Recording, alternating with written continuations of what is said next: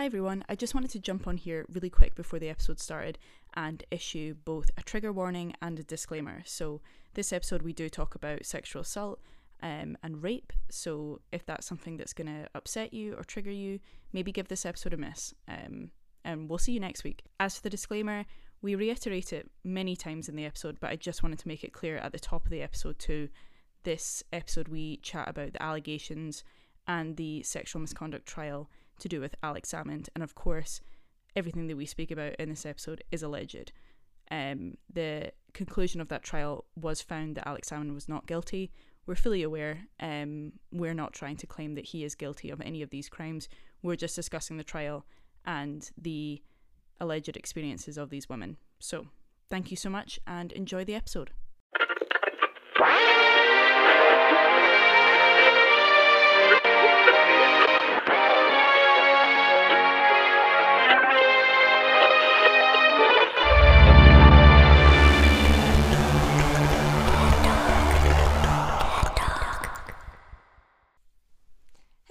Hello! Welcome to Dead Talk. We are here producing from home. Which is so fun, as if you're not working from home enough. I know, I'm going to want to kill myself by the end of this, but here we are, we don't have a choice. You usually do after every episode with me.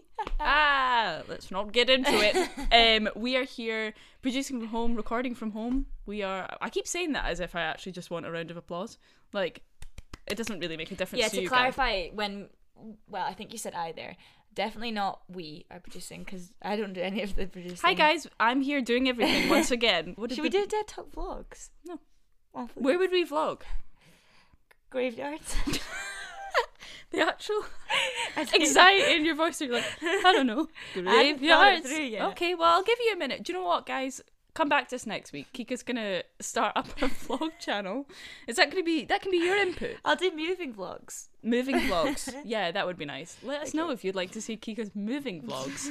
I wouldn't. We'll have a grand total of one view, and it would be me. It would be you. Yeah. And maybe your mum. No, my mum wouldn't. No, not even that. I'd give you a sympathy view. Welcome back. We are starting our new series today. Wait for it. It's called Investimates. Listen, I don't hate it. I really don't. It's really cute because she sent me like a 1-minute voice note explaining the like messaging behind Investimates, and I was like, I think I get it. Like the clue is quite literally in the name. If you haven't got it, it's a pun. No, we're doing this new series where we are us mates are investigating people in Hollywood in the spotlight in positions of power who have committed, or allegedly, especially in this case, we have to say, heinous crimes under our noses, and they've got away with it because of their influence or power. So, listen, we'll toy with the name, alright? We'll see how it plays out. It's the pilot episode. It's a pilot episode, yeah, for this series.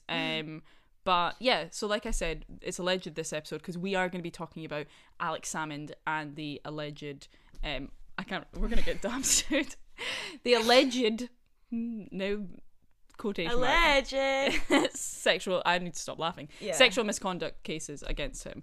We're going to go from start to finish his political career and the entire trial and its aftermath, because I think this is one of those things where I know about this, but until researching it I didn't know even I didn't half know how of fucked up it all was. Like I think very like mainstream media was very much like he's in trial, he's been acquitted. Yeah. And really the spotlight of the story was the whole fucking mistrial, misleading Parliament and Nicola Sturgeon. Yeah. And not really following the plight of the woman.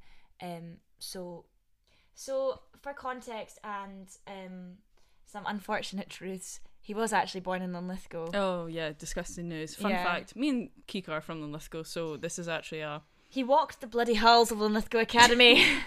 He wasn't allowed, and he shouldn't have been. Oh. I knew that. Did you know that though? Yeah, I did know that. People in Linlithgow love that he's from Linlithgow. Well, before all this came out. Well, yeah. This was obviously naturally. Naturally. When we were in school, this was obviously before the whole trial, and I remember that being a bit of a thing, being like, Alex Salmond. If you work hard, maybe you'll be like Alex Salmond. Well, not these days. You don't want to be. But yeah. Well, yes. Well, yes, he is from Linlithgow, yes. His parents were both civil servants, and he had a pretty average upbringing, nothing really notable. He then went on to study after leaving Linlithgow Academy in 1972, he went to Edinburgh College and studied commerce, which is business studies, and went on to do like accounting and economics and medieval history at the University of St Andrews. Oh, that must be where he picked up on how to treat women. Medieval history. You like that That's one? A very good one. Thank you. Thanks, guys. Yeah. So I don't know if it was like a pathways thing like we do now. Not that it's really relevant, but I imagine he did his HNC at college and then went on to do uni. It was at St Andrews where he joined the SNP as a member. And I was like, wait, he was like a politician then? No. He'd like joined. He was a member of the party, like a paying member. Apparently, this was because he had an argument with his English girlfriend, who was like, "If you think that way, then go and join the bloody SNP." And then really? He did. Yeah. Oh God. Bet she regrets that now. Yeah. Aye. So he was always very involved in that politically. Was apparently quite a leftist of the party. Really, really believed in independence, as we know, but didn't get involved like in his career as a politician until much later.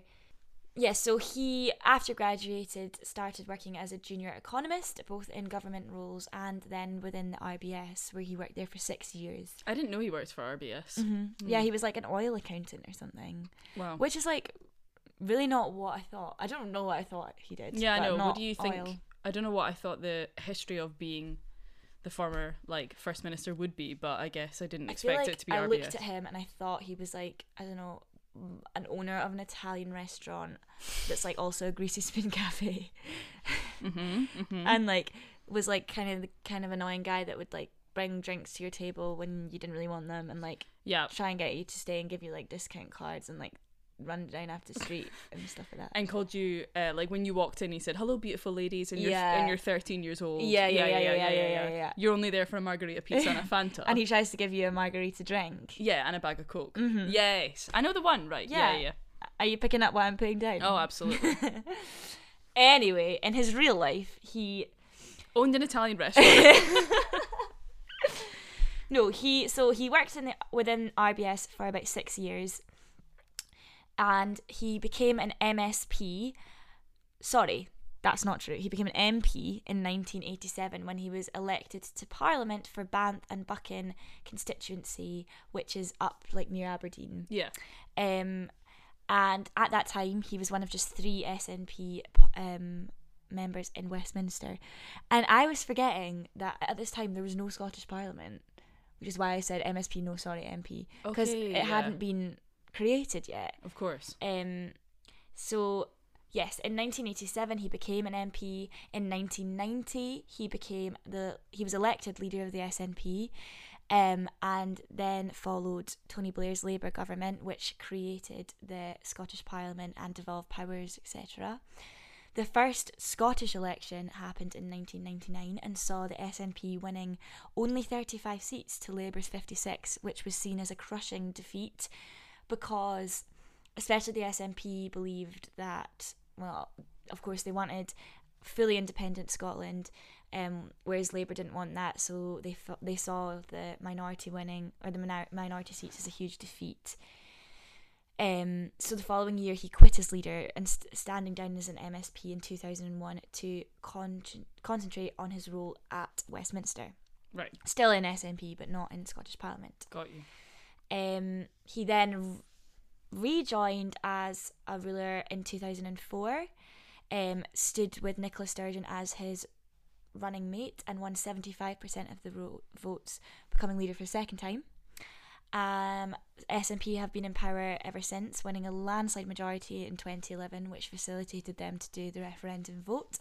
As we all know, they lost by 45 to 55, and that day Alex Salmond stood down as SNP leader. He stayed as an MSP for his constituency, but he then lost in 2017 in Theresa May's government to the Tories, and also some other allegations probably played a part, didn't it? We're going to go into his kind of early career. So Alex Salmond was the first minister of Scotland, as Kika said. For anyone who's not Scottish listening, we'll break that down for you. This basically means he was leader of the voted-in party, which was the SNP, and thus equivalent to kind of the Prime Minister, President role, but obviously with less power because Scotland's part of the United Kingdom and still under British governance. He was both First Minister of Scotland, like Kika said, and also an active member of Parliament down in Westminster, much like a congressman in America. This means he represented a constituency of Scotland in British Parliament, and he was in Parliament, like Kika said, from 1987 to 2011. He then stepped down to focus on his role as First Minister of Scotland within the SNP. As Kika kind of added on there, around 2017 to 2018, there were piling accusations stirring in Scottish politics of sexual misconduct.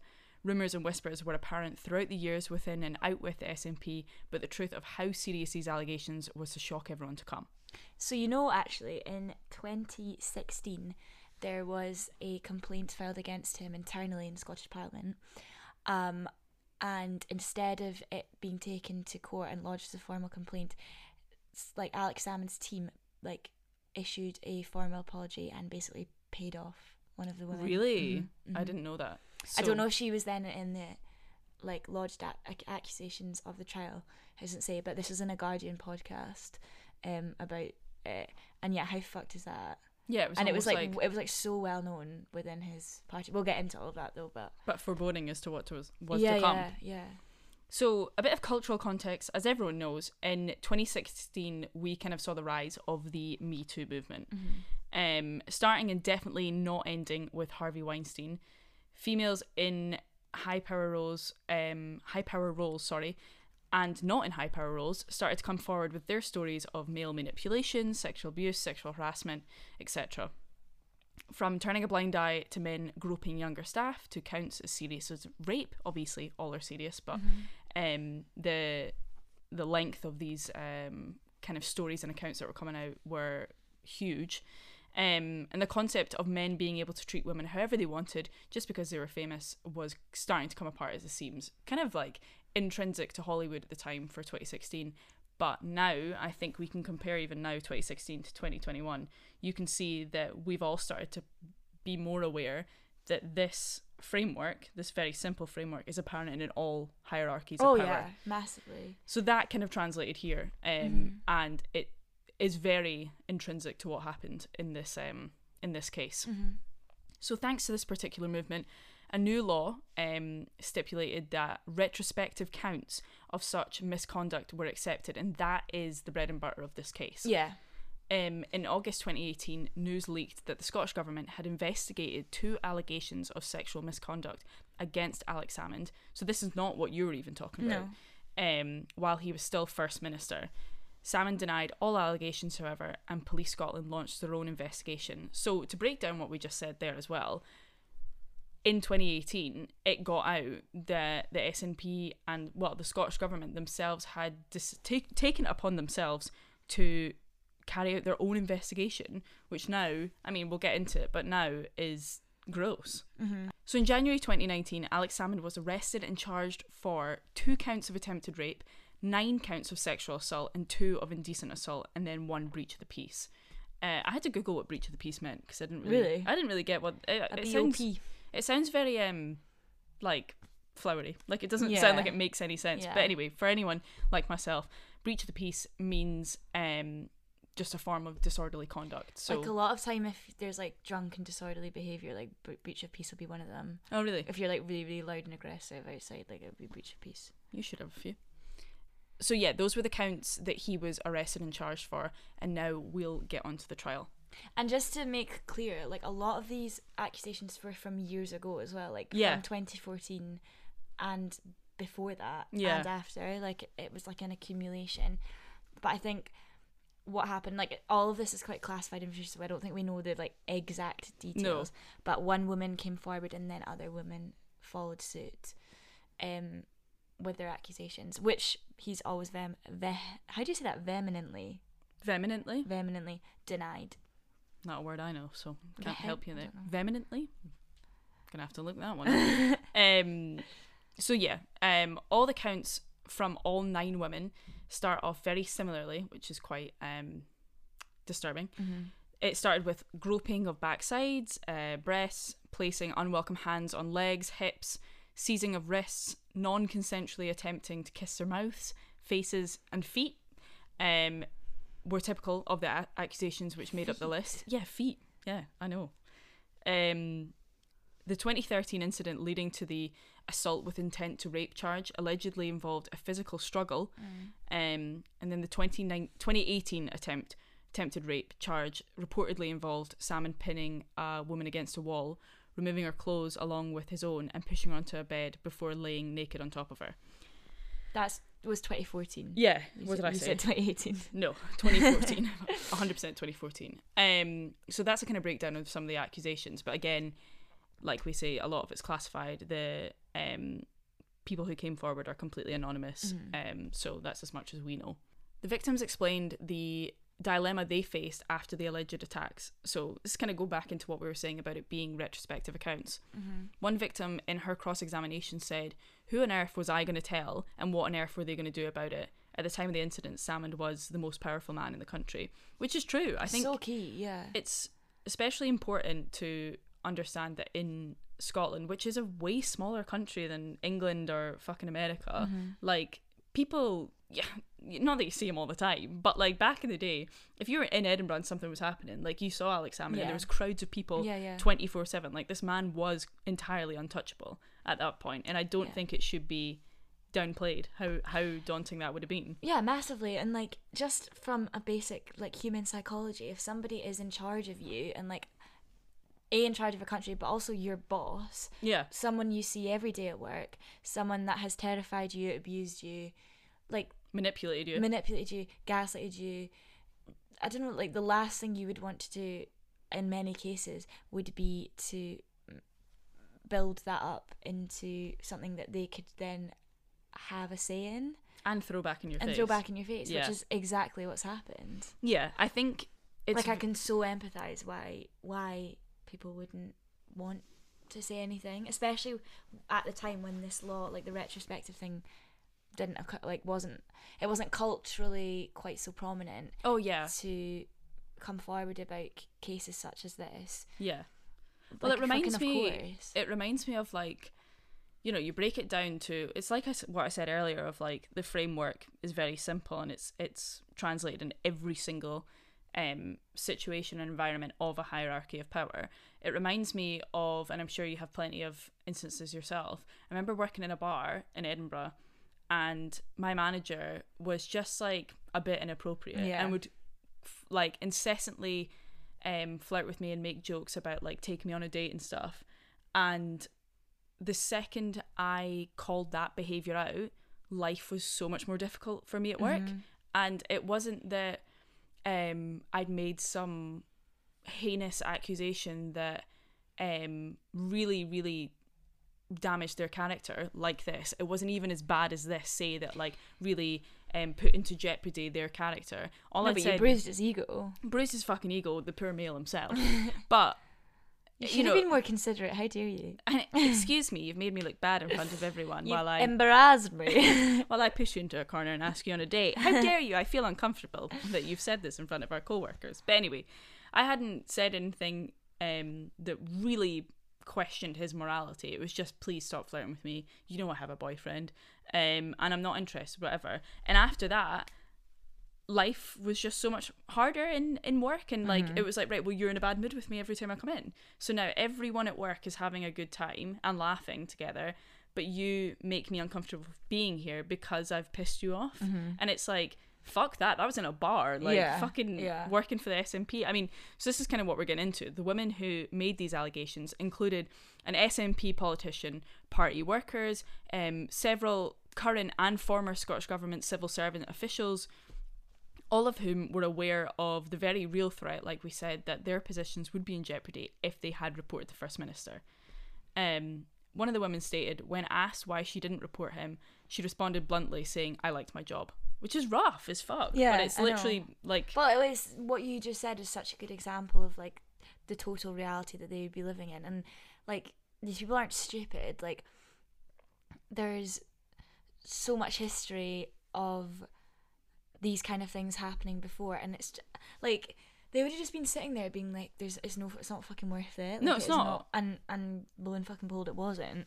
Because that's the thing I think as well, is there's these laws in place, sure, that like I'm not going to get fired because I've told my boss to stop being inappropriate with me, but I'm going to be driven out. Yeah. Like, do you know what I mean? I'm going to be put in a position where I'm going to want to leave, or I'm going to be made to leave and indirectly. Also, everyone will know my business. Everyone will, like...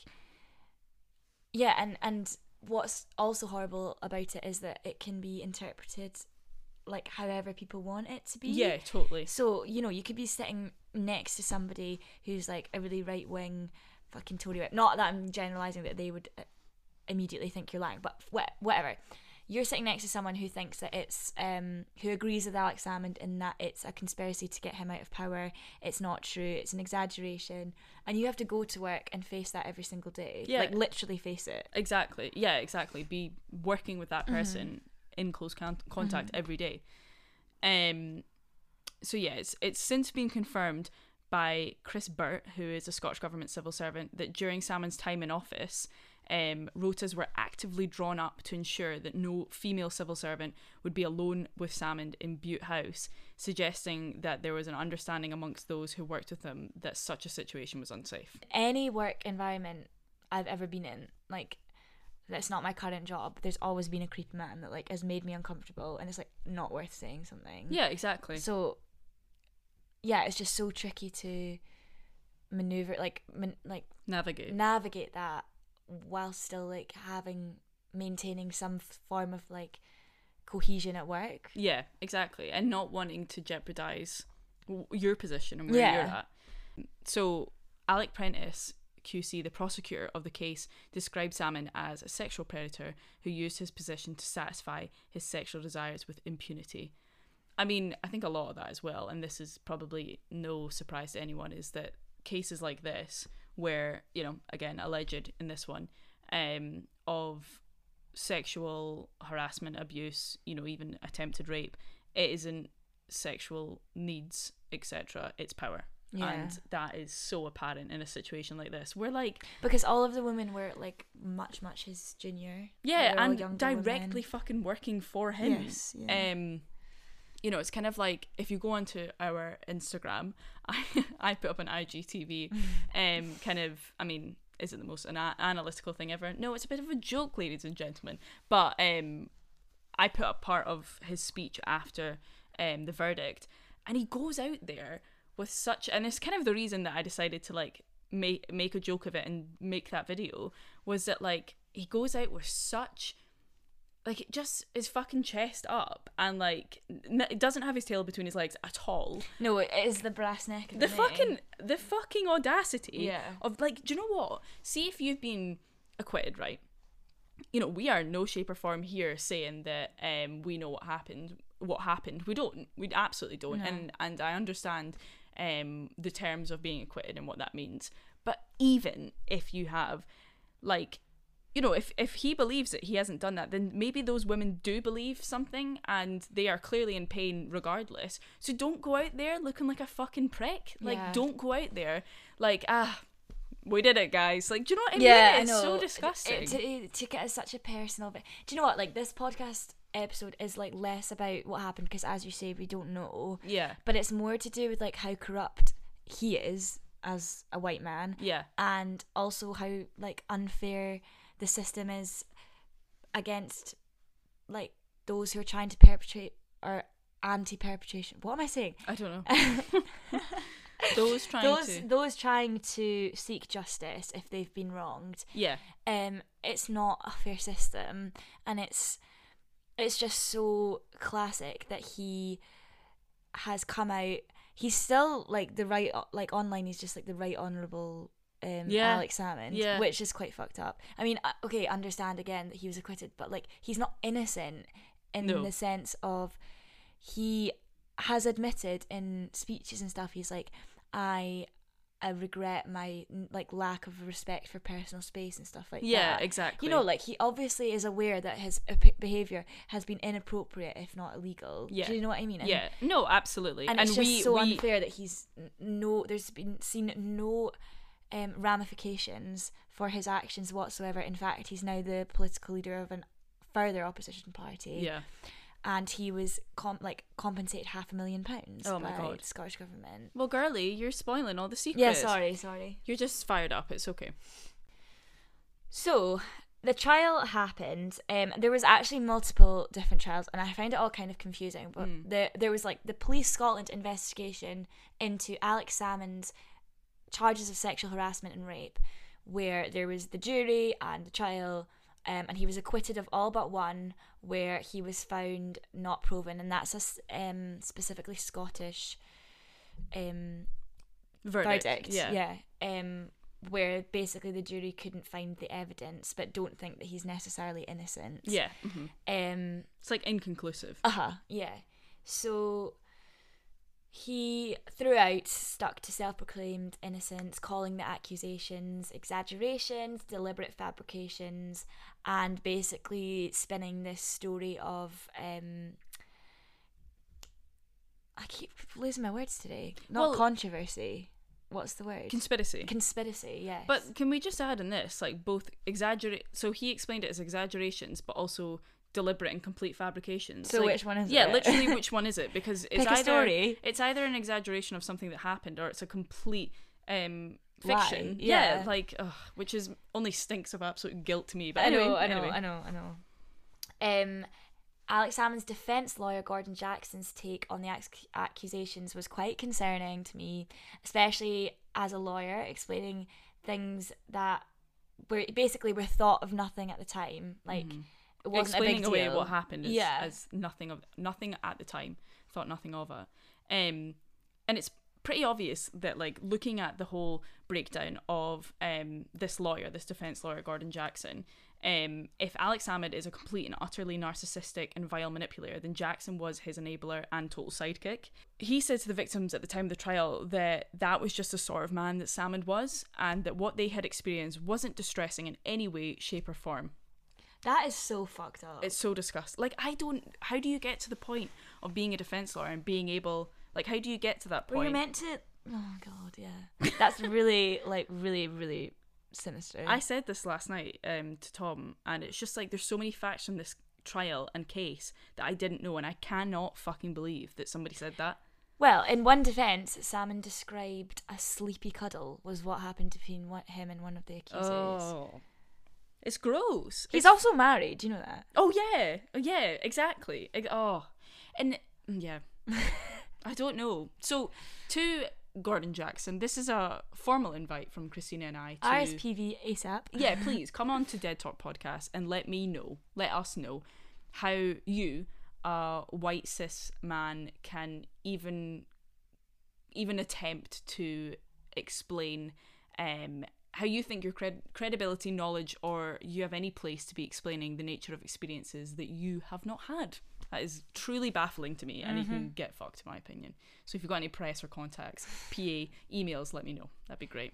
Like, it's so gaslighty and manipulative to tell women who are brave enough to come onto the stand, whether the accused is found guilty or not. Like, there is absolutely no need for you to stand in court and say, that's the kind of man he is, nothing distressing has happened. Yeah. It's dehumanizing. It's just so fucked up, and there's no reason, there's no, like, legal defense that there's a foundation there to be saying that, you know what I mean? Well, yeah, that's the thing, and it's not like, oh, you violated Act 45, blah, blah, blah. Like, he's literally saying you shouldn't feel these things. Yeah, you shouldn't feel distressed, upset, or anything, like, because of what happened to you. And it's like, regardless of, I think it's very easy to make this argument, like, the snap of my fingers feminist argument of, like, oh, a white man who doesn't know shit. And it's like, yeah, I mean, I kind of have a point, but also, regardless of experience, I think you have to be pretty uneducated and dim to not understand the simple and pretty aged concept of men who are in power manipulating women. Like, I think it's almost like he can't conceptualize that could have happened to kind of, like, power their own sexual gratification and fear or he their can ego. But he is just so, like, focused on one end goal of making sure his client is, like, off scot-free, that he will not in any way entertain or humanize these women and offer them, like, an ounce of empathy. Yeah. I mean, I guess so. Either way, it's fucked up. I mean, what do I know? Maybe it is fucking dim. You know, can't teach an old prick new tricks, I guess. So the definition of sexual assault can be found in Section 3 of the Sexual Offences Act 2003. It requires that the defendant to intentionally touch another person sexually without reasonable belief that the person they are touching has consented. Reasonable belief must be based on steps taken to ascertain consent. One of the threads that the case fell apart on was that the victims had communicated with each other prior to Salmond being arrested, implying that the first accuser could have convinced the other woman to make up incidents, which, I mean, I don't want to fall into this really easy narrative where we're like, yeah, as if, because like I get it, I understand in a legal court case, for accusers or whatever you want to call it, the people standing up as witnesses, for them to communicate does jeopardize the trial and everything, and I do understand that, but I think the very, very simple argument of saying that this one first woman who was scorned by Salmond in one way or another didn't get that bloody promotion or whatever the fuck they think it is, to conceptualize that she convinced 8 other women to, remember, go to trial and, you know, speak against Alex Salmond, a very influential person in Scottish politics, you know, risk, you know, anonymity is one thing, but you risk it a lot by going to these trials. It's not bulletproof. Well, one of their identities was leaked. Most of their identities were leaked in the end. To put your life on hold and to really traumatize yourself, putting yourself through that trial, to do that just because one woman's be like, well, we do it. Yeah. Like, you know what I mean? Like, shut up. I don't believe that for a fucking second. And I hate that narrative because it so reinforces the shite rebuttal of men whenever like sexual assault conviction rates are talked about, is that like, yeah, but people make it up, and like, of course, yes, some people make it up, but such a minute number, and yet it gets recycled as a defense argument every single time. So whenever it's suggested in mainstream media that that's what happened, I just hate it, because like it just reinforces that idea and that like defense. It's just boring. It's boring because like we all know people can lie, but like when you actually break it down, like it's really not that credible, and also worth it. Yeah, it's fucking worth it. Like, oh my god, if I was to go pluck one of my ex-boyfriends out of a hat and say, yeah, I'm gonna do that today, we're gonna accuse them of something that they didn't do, cool, let's start now, and then go through police investigation, which will question me to no ends, probably some really inappropriate questions as to the nature of my sex life with my ex-partner, all this, etc., and then a trial, and then risk it coming out the way it did here with a lot of the counts being not guilty. Like, really, I think a lot of people need to think through all the steps of that kind of action and how unfucking worth it is. I don't believe for a fucking second that anyone would choosingly go through that, but I guess obviously some people do. I don't. It's a minority. It's a huge minority. So there's been some pretty serious fallout from the verdict. Gordon Jackson, who we said previously was the defence lawyer, was filmed in a train disclosing the names of the witnesses. That's fucked. It's disgusting. Again, how are you a lawyer? Who were obviously kept anonymous for their own safety and entitled to stay that way. And he was heard describing Alex Salmond as a sex pest. First of all, have some common sense. On a train. On a train, girl. Do it in at least your house, you know what I mean? Yeah. If you didn't know you were getting filmed, one thing, but you're on a fucking train. How narcissistic must you be, or like desperate for some attention, that you're announcing this on a train? Yeah, because that's the thing is, like, Chinky's like, here, listen up. Here. I have a speech to make. The witnesses are A, B, and like, shut up. And also, yeah, I think in that case, it's like, you're not like, oh shit, like people were filming, or they could hear me, like, oh sorry, I thought I was just saying it to this person. You know fine well, and you don't care. You don't care in that situation. Yeah.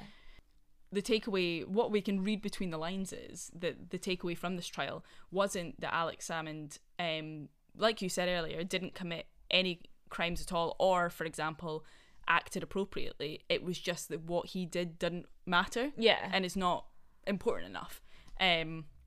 All evidence shows that not a single person in that courtroom believes that Alex Salmond had acted appropriately, but the outcry was just a bit fucking pathetic. Yeah. That was not my opinion, by the way. That's the kind of, I just realised the way I said that was like, and it's gross, get a grip. Mark Hurst, who is a journalist and supporter of Alex Salmond, this freaked me out, by the way, made a YouTube video exclaiming that the women from the trial will have a reckoning, and there's not a cat's chance in hell they're going to get away with that, and that their precious anonymity will not be continued. Yeah, it's really horrible because he's made several comments, like Alex Salmond. Basically, there is like a piece of evidence that he wasn't allowed to submit in court because it would jeopardise the anonymity of the victims. And the Scottish government did have 2 votes on whether to let it through or not, but it's too risky because one of the votes went through, and then one of the chairs of Rape Crisis Scotland wrote to the Scottish Parliament and was like, I beg you not to, this is urgent, you better not, you cannot.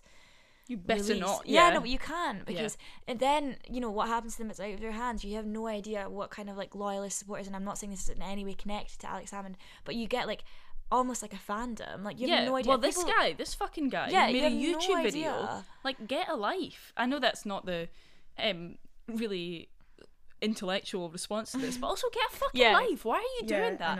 Why are you making a YouTube video calling out women that you don't know, well, as far as I know, you don't know, and saying that they don't have a cat's chance in hell that they're going to get away with it? I know. And their precious anonymity, like, oh, Jesus fucking Christ. Like, get your actual head out of Alex Salmond's arse and grow up. Like, anyway. He's not going to shag you, He's not going to shag you, Mark. Yeah, but in his speech, he's basically threatened that this piece of evidence will, in due course, be revealed. What another performance of power. Yeah, I know. It's honestly, it's just so true that, I don't know, when it all boils down, it's just like, what message is it sending to other women? Well, exactly. Like, this is what annoys me so much, and what is so like heartbreaking and really, really upset me in the trial, because fair enough, he was acquitted. Like, it's not really anything to do about that, but it's so more to do with all of these other women that have genuine, valid, awful experiences. You know, like, what are they going to think when they see this happen?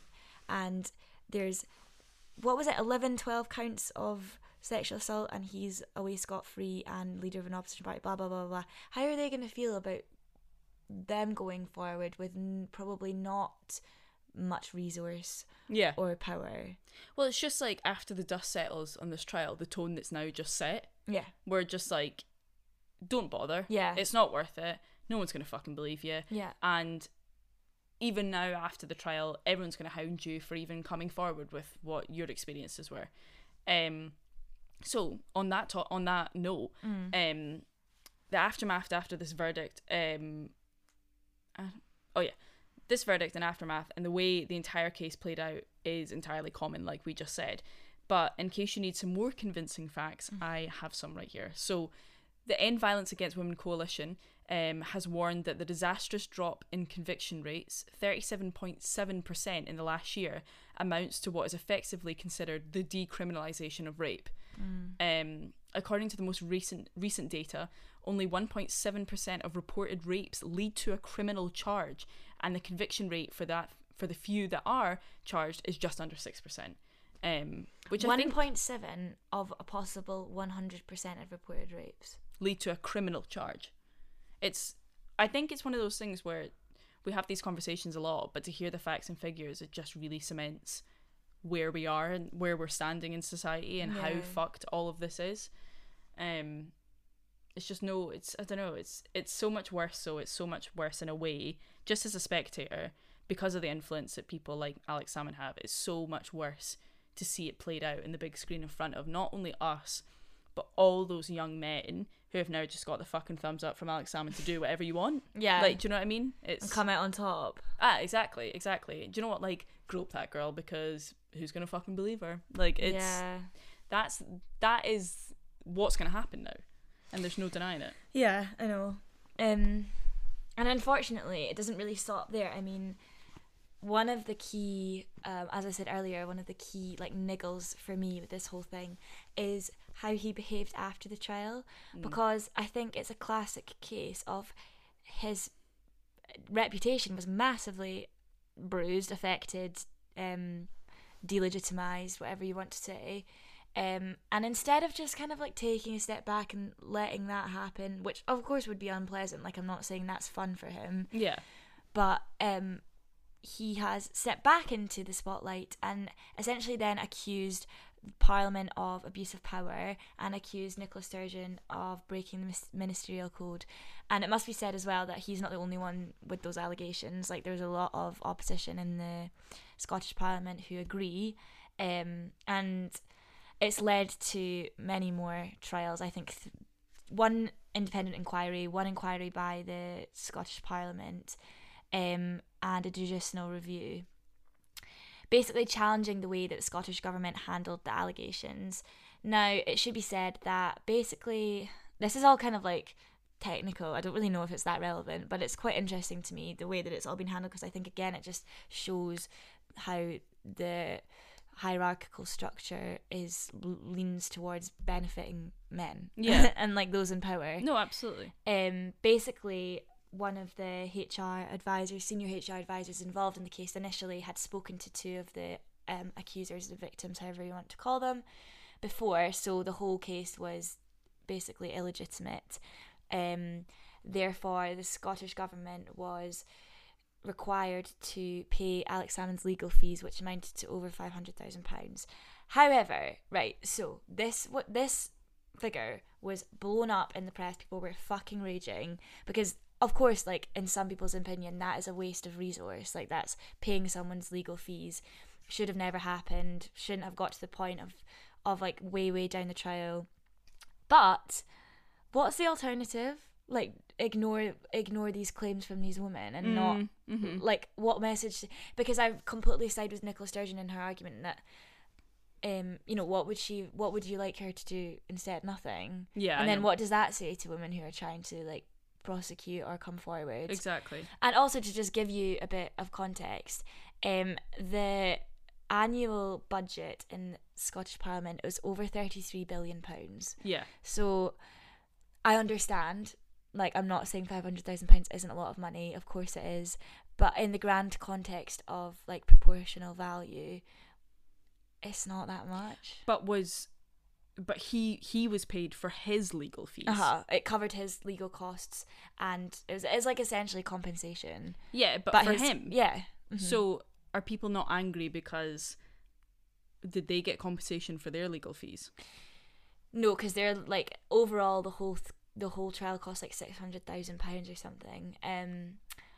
But no, people are angry because they're saying it shouldn't have got to the point where he needed to have amassed those fees, because the trial shouldn't have gone on in the first place. I see what you mean. Yeah. With that illegitimate starting point. Right. Okay. Essentially, which like is fair enough. Like, the government did kind of fuck up there, but Nicola Sturgeon was massively vilified. Now, whether you're like a supporter of her or not, I really don't fucking care. The way she was vilified by both like right-wing press and Alex Salmond is just disgusting. Like, yeah, she was absolutely. Did you see the thing in when she was in the panel for the like internal inquiry into her, to like standards panel about whether she misled Parliament or not? Basically, the questioner said, should you apologise to the First Minister, referring to Alex Salmond, and she was like, I am the First Minister. Oh my god. How fucking bad is that? Yeah. So she was like ran through the mud, all because of this, just basically because he wouldn't let it go, because the whole thing was to do with like when exactly she found out about the trial, and whether it was like 1 day or 4 days before she said she found out, which I understand is important in the context of whether it's like an SNP problem, a government problem, how it's handled. Yeah. But for this whole ordeal, yeah, and it's so traumatic for these women who have been completely blindsided, pushed aside, and it all becomes completely political. Yeah, it's like it's a struggle.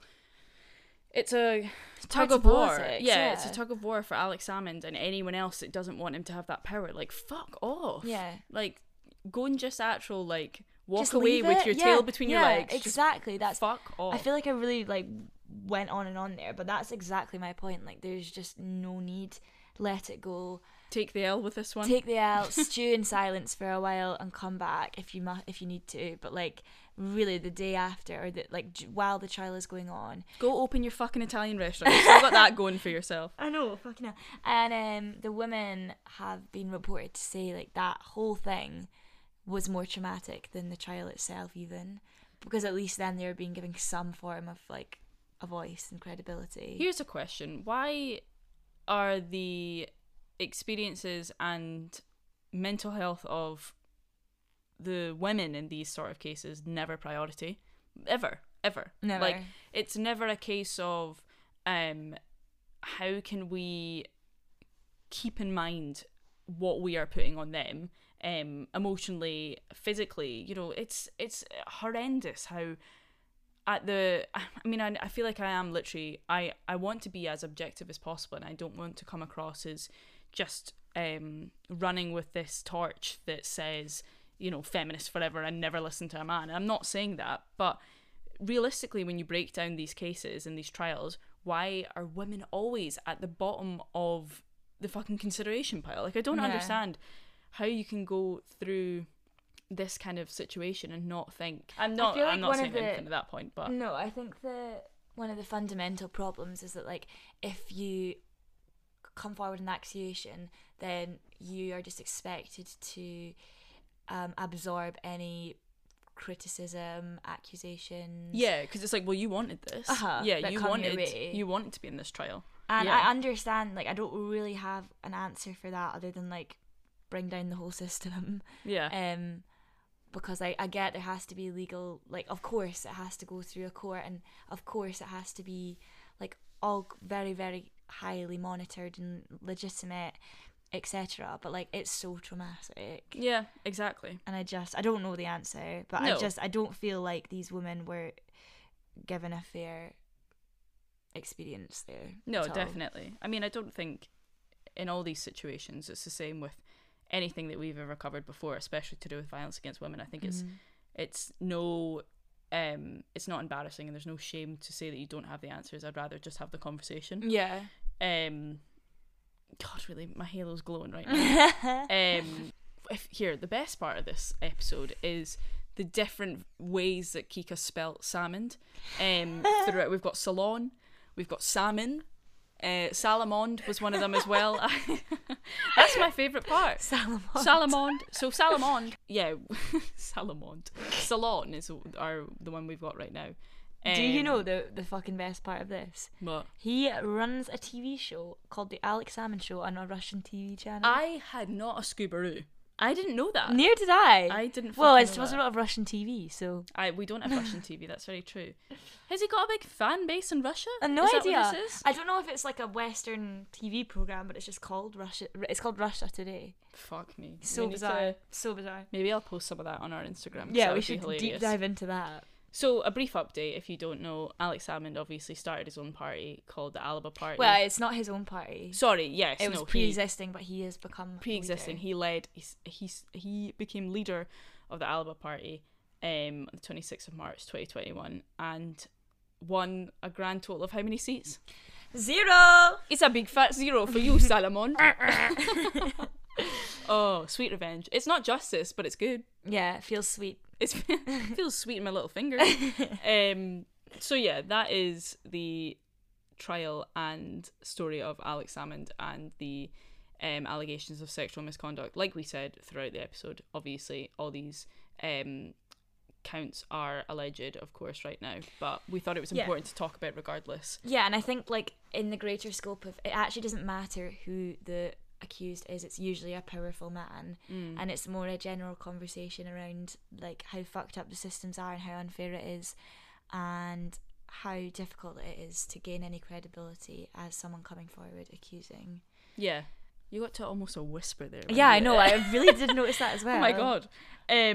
I think dramatic effect. It was a bit dramatic, I'm glad. But I think especially in this situation, like, we wouldn't have done this story, we wouldn't have done this episode if it had been, you know, cut and clear, which it never is usually. But if it had been cut and clear that he was entirely guilt-free, then there wouldn't be a story. Yeah. I think the takeaway from this, which we've probably reiterated quite a few times, is that he has been fully exposed for his behaviour being inappropriate. Like, that's no doubt. That is no question at this point. It's just the way that it's been interpreted now and expressed to everyone in the public, and especially, like I said, most importantly, men, is that it doesn't fucking matter. And yeah, and what like that in itself, regardless of any kind of criminal trial, is so fucked up that the leader of our country is a well-known inappropriate towards women. Well, yeah, and like, then well, that it's is like, not good enough, and it's No. so, and it's just like, okay, well, that's just the way it is. well, we see that repeated constantly. We have fucking, Alex Salmond is just a BTEC Donald Trump at this point. And that is the entire premise of this new series that we're doing, because it is so often apparent, and how and why these people get away with it is baffling to me. So I thought, let's fucking turn this into a series. So if you've enjoyed this episode, please let us know, because it's the start of Investimates. I'm definitely not calling it Investimates. It's kind of quirky. It is kind of quirky, but it's Quirky, also kind of crazy, cookie, gimpy. But if you've enjoyed it, let us know anyway. If you have any better name ideas, let us know. Girl, fire it through. Share it on your story, as always. It really helps us out, especially we are girlies. We are producing at home. We're trying to make this something. Come on, help a brother out. And tag us, of course. And let us know if you've been inspired by this episode. Who would you like to see us cover? Yeah, give us some suggestions. We have a few though, but who would you like us to investigate next? As always, follow us on Instagram and Facebook at Dead Talk Podcast, and we will see you next episode. Goodbye, little sweet bananas. I hated that. Bye.